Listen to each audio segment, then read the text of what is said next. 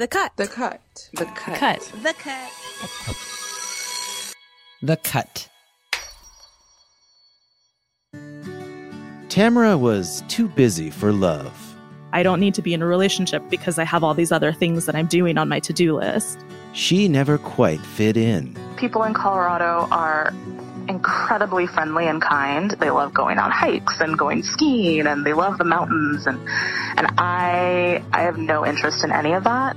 It wasn't Tamara who eluded love, but love that eluded her. I have always been a huge romantic. I mean, who doesn't like happy endings? There is always this very hopeful, optimistic, tiny little speck inside of me that is like, you could have these things. Sometimes happy endings don't look like they do in the movies. That's right. You're in a rom-com. Tamara's rom-com, brought to you by Angelina Chapin. Can I ask you to introduce yourself, Angie? Yes, I'm a senior writer at The Cut.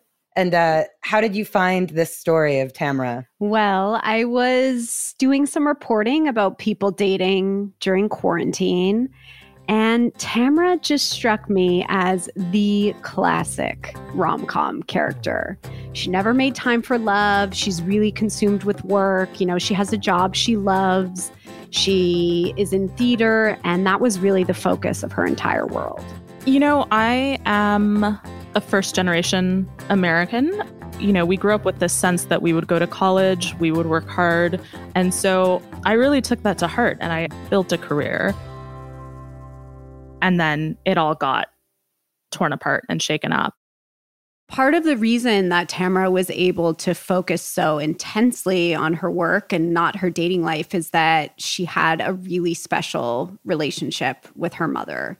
Her mother was her best friend, was her source of emotional support, just someone she could go to talk about everything. So it was really devastating when she got cancer and passed away a few years ago. I realized that she had been my personal life. Like, she had been my partner and the most important person in my world. Suddenly, like, the world was very, very lonely and dark. So Tamara's sitting in this loneliness, and she realizes she needs to find that unconditional love and support again, but this time in a partner. And that is where our story begins. Tamara is ready to fall in love with a move to the city of romantic comedies, New York. Which, I don't know, my single friends in New York say dating here is horrible. But if you're looking for introverted misanthropes, like, welcome to the place. This is the spot. Tamara knew somewhere in this city was her someone. So she decided to get back in the game and get serious. And then COVID-19. Yes. Yeah, COVID is a starring character.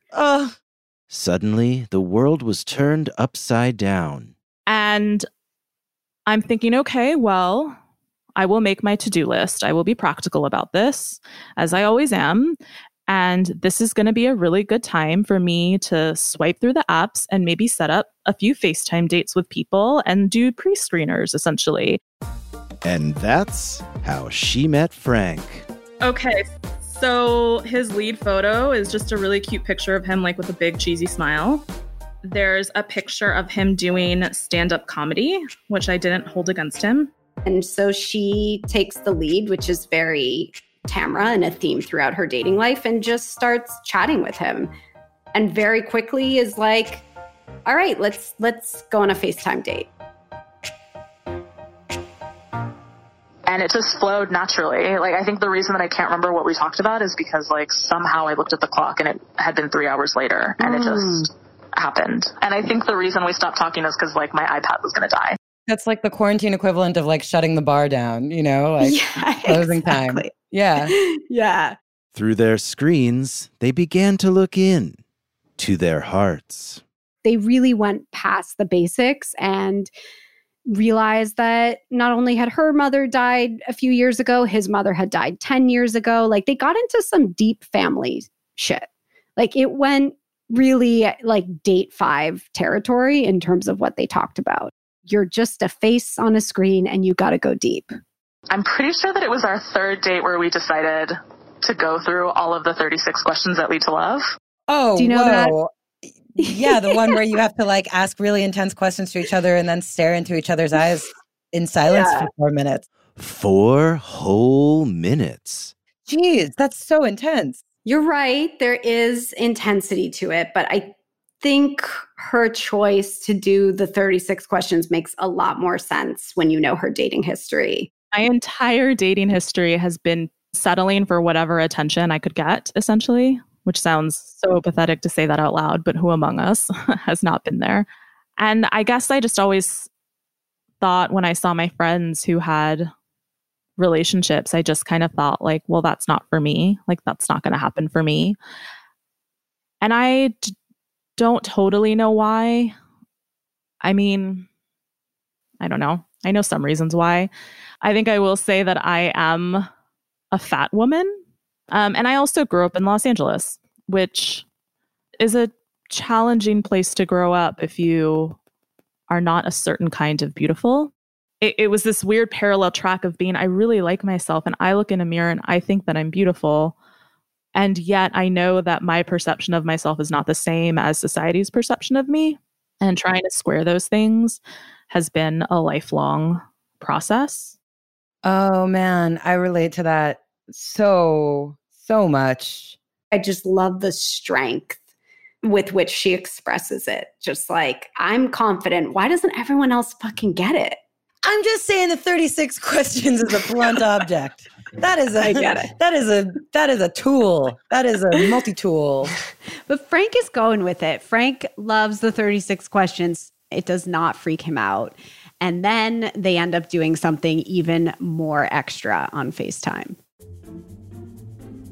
We had a special date for our 1 month whatever anniversary. I don't know. It feels stupid to say anniversary. Oh, that's such a sweet, like, lesbian thing to do. It's so...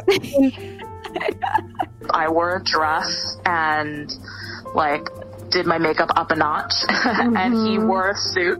And they both lit candles without telling each other. They logged on to the FaceTime and both had, like, tables set up with candles, which I think is wild. Towards the end of the night, where like my candle had almost burnt out, I got really sad. And I think it was like this, like the first moment where I was like, oh, this sucks. Like, this has gone from being like a novelty and like a fun, cute way to pass the time to actually being like, fuck, I like this person and who knows when I'm ever going to see them. Yeah. And that actually sucks. Right. It sucks. She's really gone from having like a great experience getting to know this person to feeling really devastated that she has no idea when they're actually going to see each other and starting to panic that their intellectual, mental connection is getting so far ahead of anything physical that, like, how weird is it going to be if they don't see each other for another 3 months? And like, what is her comfort level with what's going on with COVID? Like, is this when no one's leaving the house at all? Yes, and she's among the hardcore people who are really not leaving at all, even for a walk around the block. I have not gone anywhere, like not even to the grocery store. I've not left my apartment since March 12th. I've only walked outside to put trash on the curb or to like grab my mail, but I've had all my groceries delivered. My laundry gets sent out. So even if they wanted to say, okay, let's do it, let's see each other, they were both really strictly following the rules, and she had roommates. So they lived in completely different boroughs. She was in Brooklyn. He was in Harlem. So it might as well be a different city. They don't have cars. They didn't want to take public transport. Like, this is like the height of fear-mongering of COVID in New York. Tamra is getting quite restless. It's been 2 months, a lot of FaceTime dates, and she really wants to meet in person. I was like, would you run away with me for like a few weeks and like quarantine together? And he was like, honestly, at this point, why not? And with that, Tamra and Frank take a bold leap. They set up a first date like no other. A first date that would have to last 14 days.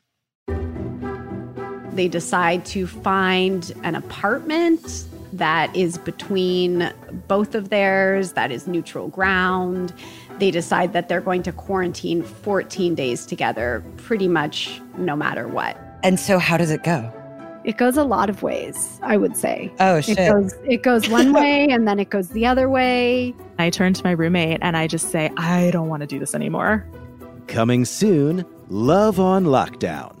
Tamra and Frank's 14-day date in quarantine. After these messages. So, Tamara and Frank are finally going to meet. Yes. She's pretty damn nervous. So I'm waiting for him to arrive and I'm doing last minute little things like making sure that I've packed all my bags of tea and remembering that I need to bring Clorox wipes and all that, triple checking that you do before you're about to go away for a while. They orchestrated this whole operation that involves a friend picking up Frank from his apartment, chaperoning him to Tamra's apartment, and then bringing them both to a new apartment where they're going to stay for 2 weeks. Oh my God, it's like a coachman. It's like a little fairy tale. I'm feeling confident, to be perfectly honest. I've distracted myself to confidence. Oh, that's him. That's Frank. That's our man. He really exists outside the internet. I'm in the car. I've got a cooler filled with like frozen foods, like meats and such. And I'm still forgetting my toothbrush, my toothpaste, deodorant, and all that. And then he texts me that he is outside. So I walk downstairs and I live on the 3rd floor of a 3rd floor walk up. And so the stairs zigzag a bit. So I don't see him until I'm down a couple landings. He slowly starts to appear. And at that point where I can see his waist down and I know that he exists and he is standing there in my physical space, I stop. I just start laughing anxiously and I kind of toss my head back and I just think, oh my gosh, this is about to happen. And he starts laughing. And I take a deep breath and I just walk down the rest of the way and I laughed and I gave him a kiss. Where did you kiss him? I mean, on the mouth. We're not messing around here. We're about to live together for 2 weeks. Oh my God, so bold. I love it. Yes, I love it too. They kiss. It's like this moment of them being high school kids just coming together for the first time. But things start to change in the car for Frank. His giddiness turns into sort of a bad nervousness, and the feeling just starts to build. The inner dialogue just isn't shutting up.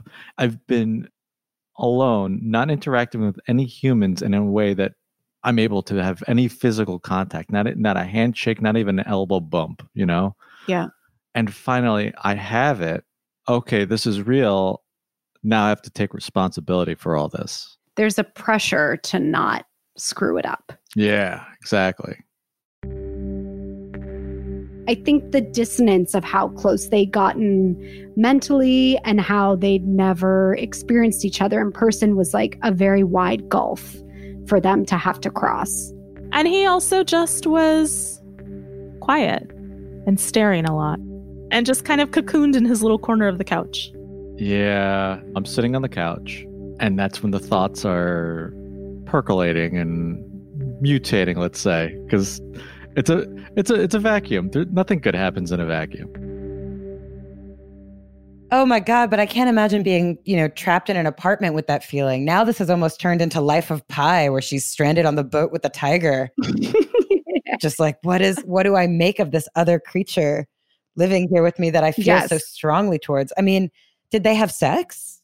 So first night we had sex for the first time. First time meeting. Did you feel like there was a lot of electricity between the two of you, or was it more a different kind of physical relationship? Definitely different.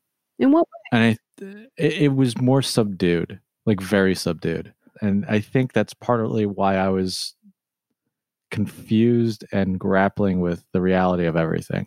So the fact that they didn't have this electricity, Frank was clearly a little bit worried about that, but Tamra really saw it as a strength to their relationship. She had been with men before who she had that intense attraction to, and the relationships had been awful. And sort of the sparks obscured anything real. Mm-hmm. And this is what she said to her friends in a video while she was in quarantine with Frank. Frank feels like pajamas, like we are so comfortable and I have no anxiety and it just feels easy. Like it feels so easy and great. This is where I relate to him a lot. I've been having this question over and over again. Like, is love something that just feels comfortable, feels like an old set of pajamas, or should it light a fire in you? Should it feel like all the love songs say, or is that unhealthy? I understand his hesitancy and I'm envious of her certainty. That's really beautiful that she knew.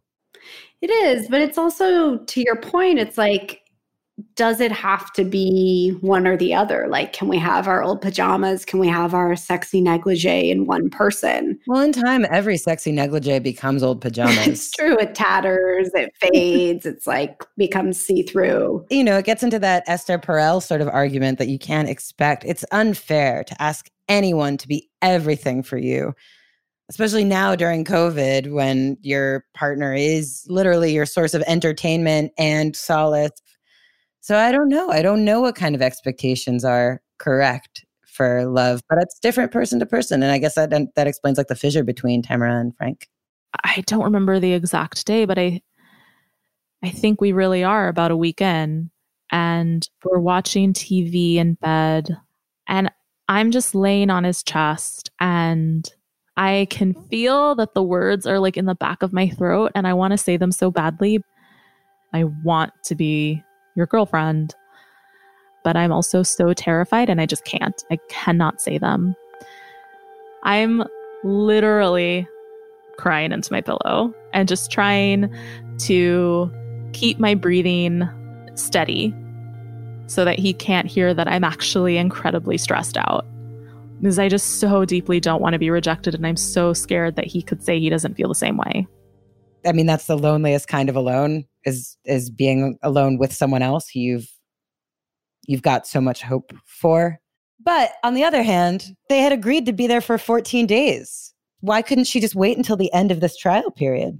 Sure. Yeah. I mean, she was very decisive. She knew what she wanted, but it's like normal to not within the first few days of meeting someone that you've been dating exclusively over FaceTime to know what you think. Exactly. And to have your mind made up. Like, I think that's totally fair. And I'm such a stan for Tamra that I'm like her defensive best friend. Like, Frank, don't fuck it up. Like, Tamra's a queen. But I have to remind myself that, like, yes. I mean, what she was asking for was sort of a tall order. I'm like wildly intimidated by Tamra, even though I don't know her at all. I'm just like, whoa, damn, you know what you want. But okay, how long does she sit in that horrible, deeply lonely feeling? Not long. I mean, this is Tamra we're talking about after all. She's super straightforward and knows what she wants. So the next day she tells him, I know I was quiet last night. The truth is, I was really, really scared to bring this up, but I feel like I know everything I need to know that I want to be in a relationship with you. And he says something along the lines of, I'm just not there yet. I know we've been talking for 2 months, but we only just met a week ago. And this is all still, for me, it's very new. To me, that felt a little devastating in that moment. I go into a spiral in my own head of, oh my gosh, if he doesn't know by now, then is he ever going to know? Where is all your anger and hurt going when you say girl, that anger comes out the next day. All right.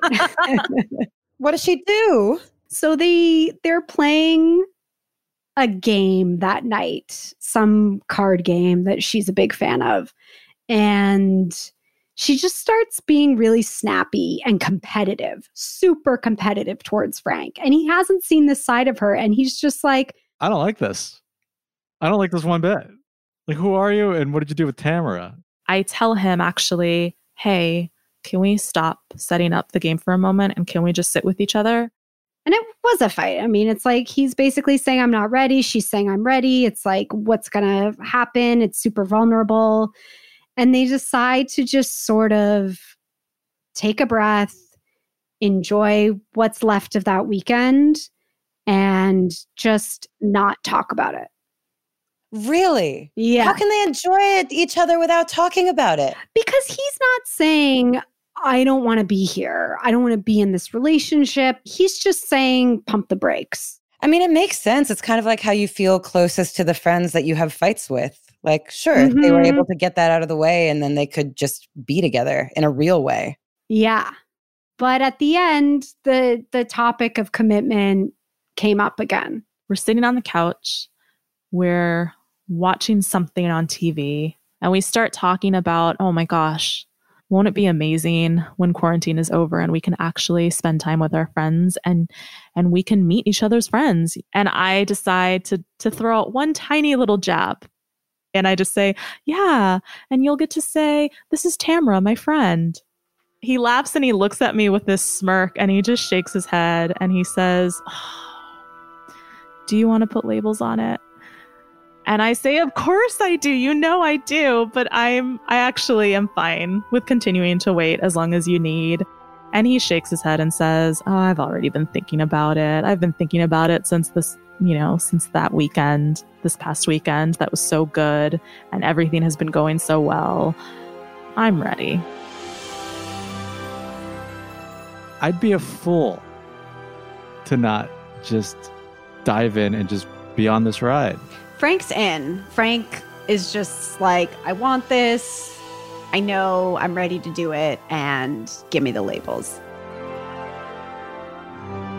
And as Tamra and Frank embrace, the camera zooms out past their window, out over the barren sidewalks and empty office towers, out of sight in 1,000 private worlds. 8.4 million hearts are mending and breaking and fumbling towards each other. And you can hear Tamra and Frank's soft laughter as a string of letters appears across the shadowy skyline. The end.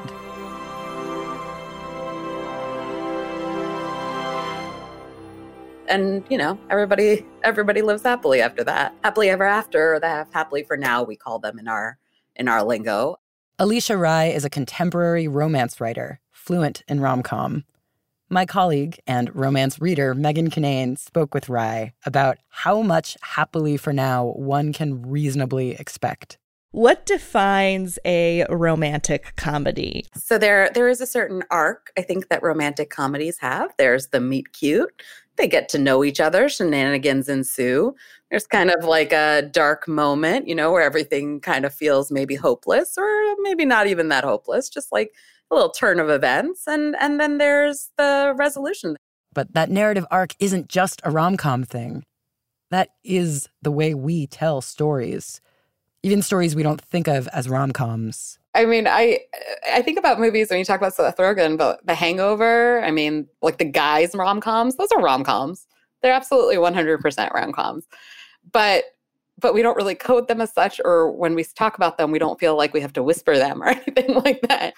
But every piece of media, every book or movie we consume has an element of fantasy in it. James Bond, Fast and the Furious, any murder mystery, any sci-fi book. I mean, come on, those are all escapism to some extent. But it's only when we have escapism that is coded as feminine, like romance or young adult, the Twilight Saga, I'll say, or, something like that, where we go, oh, that's escapism. And of all the forms of infectious escapism, romance is arguably the most realistic. People fall in love with other mortals all the time, way more often than they get into street drag races or have to take down international crime rings. Romance itself is kind of a grounded form of fantasy. At the core of romance is a healthy, happy relationship with someone who fits you and who suits you and you fit them. And that's not a fantasy. It's not a fantasy to have high standards for each other or to expect things of each other. It's not high fantasy to respect each other. And it's definitely not a high fantasy, I think, to have a happy ending or a happy for now and to expect happiness in your life. And especially, I think, for women of color, especially, we're not often given happy endings in a lot of media, historically and traditionally. I grew up never seeing anybody look like myself in romance. If Indian Americans were depicted in romance, they were usually either a side character or some exotic yoga teacher or something like that. So you internalize it and you say, okay, well, maybe this isn't for me. Maybe this isn't something that I can have. And I felt that way. There's a reason I didn't date for a long time, because I thought, oh, I'm too big, or I'm too brown, I'm too dark. I'll wait till the winter when my skin is lighter. I mean, I'll wait till I lose 20 pounds. I'll wait till this or that. And so I do believe that there is an aspect where people say, oh, like whatever, like frivolous happy endings, that's not reality. And that makes me just so sad. It makes me so sad for them and for their partners if they have them, because, what are you saying that we can't be happy? Rye's latest book is called Girl Gone Viral, and it addresses that fallacy, that happiness is a fantasy. There is sort of a recurring phrase that my heroine returns to, and it's that happiness is a radical act. And when I wrote it in there, I didn't intend for this book to come out during quarantine, but that's exactly what happened. And I thought, well, you know what? It's actually kind of perfect, because I do feel like I am looking for and appreciating whatever small pockets of happiness I can find right now. And that is what romance is, I think, at the end of the day. It's to refill that little well of hope inside of you that lets you go out and face everything else. And that's what Tamara and Frank found. So it seemed. Right, Angie? So I hadn't actually talked to Tamara in a while, and I decided to call her up just to see how things were going. The last time we spoke with the two of you, you had left your 14-day quarantine and were dying to know if you're still together or not. Well, we're like 2 inches apart from each other right now, so I think we're still together. Yeah, we're together. No one's forcing us to be here. Coming at you from Brooklyn. So because Tamara is our rom-com heroine, I really wanted to know what the final scene in this movie would be. I don't know, maybe it ends last night, which I found out like yesterday in like the wee hours of the morning that like a good friend of mine from college died suddenly. And I was just so sad yesterday, and I had to take a personal day. And then I just thought like, oh my God, I'm so happy because Frank is planning on being here tonight. And so all we did last night was watch the Dodgers play the Houston Astros. And Frank just hugged me, and we didn't like have to talk about it, but just like leaning into someone and being quiet and like still with someone when I'm not at my best. Having the safety to do that is absolutely what I was looking for. And I think it could just end quietly with that. Yeah, even some comedies end like that. And it's because it's true. This episode was produced by Megan Kinane with Angelina Chapin, edited by B.A. Parker and Avery Trufelman, engineered and scored by Gautam Srikishan, original music by Brandon McFarland. Special thanks to Karine Zakadinas, Sangeeta Singh Kurtz, and Pat Mesiti-Miller. Stella Bugby and Nishat Kurwa are The Cut's executive producers. The Cut is made possible by the team at New York Magazine. Subscribe today to support their work at thecut.com/subscribe. And I'm Isaac Kaplan-Woolner. Thanks for listening.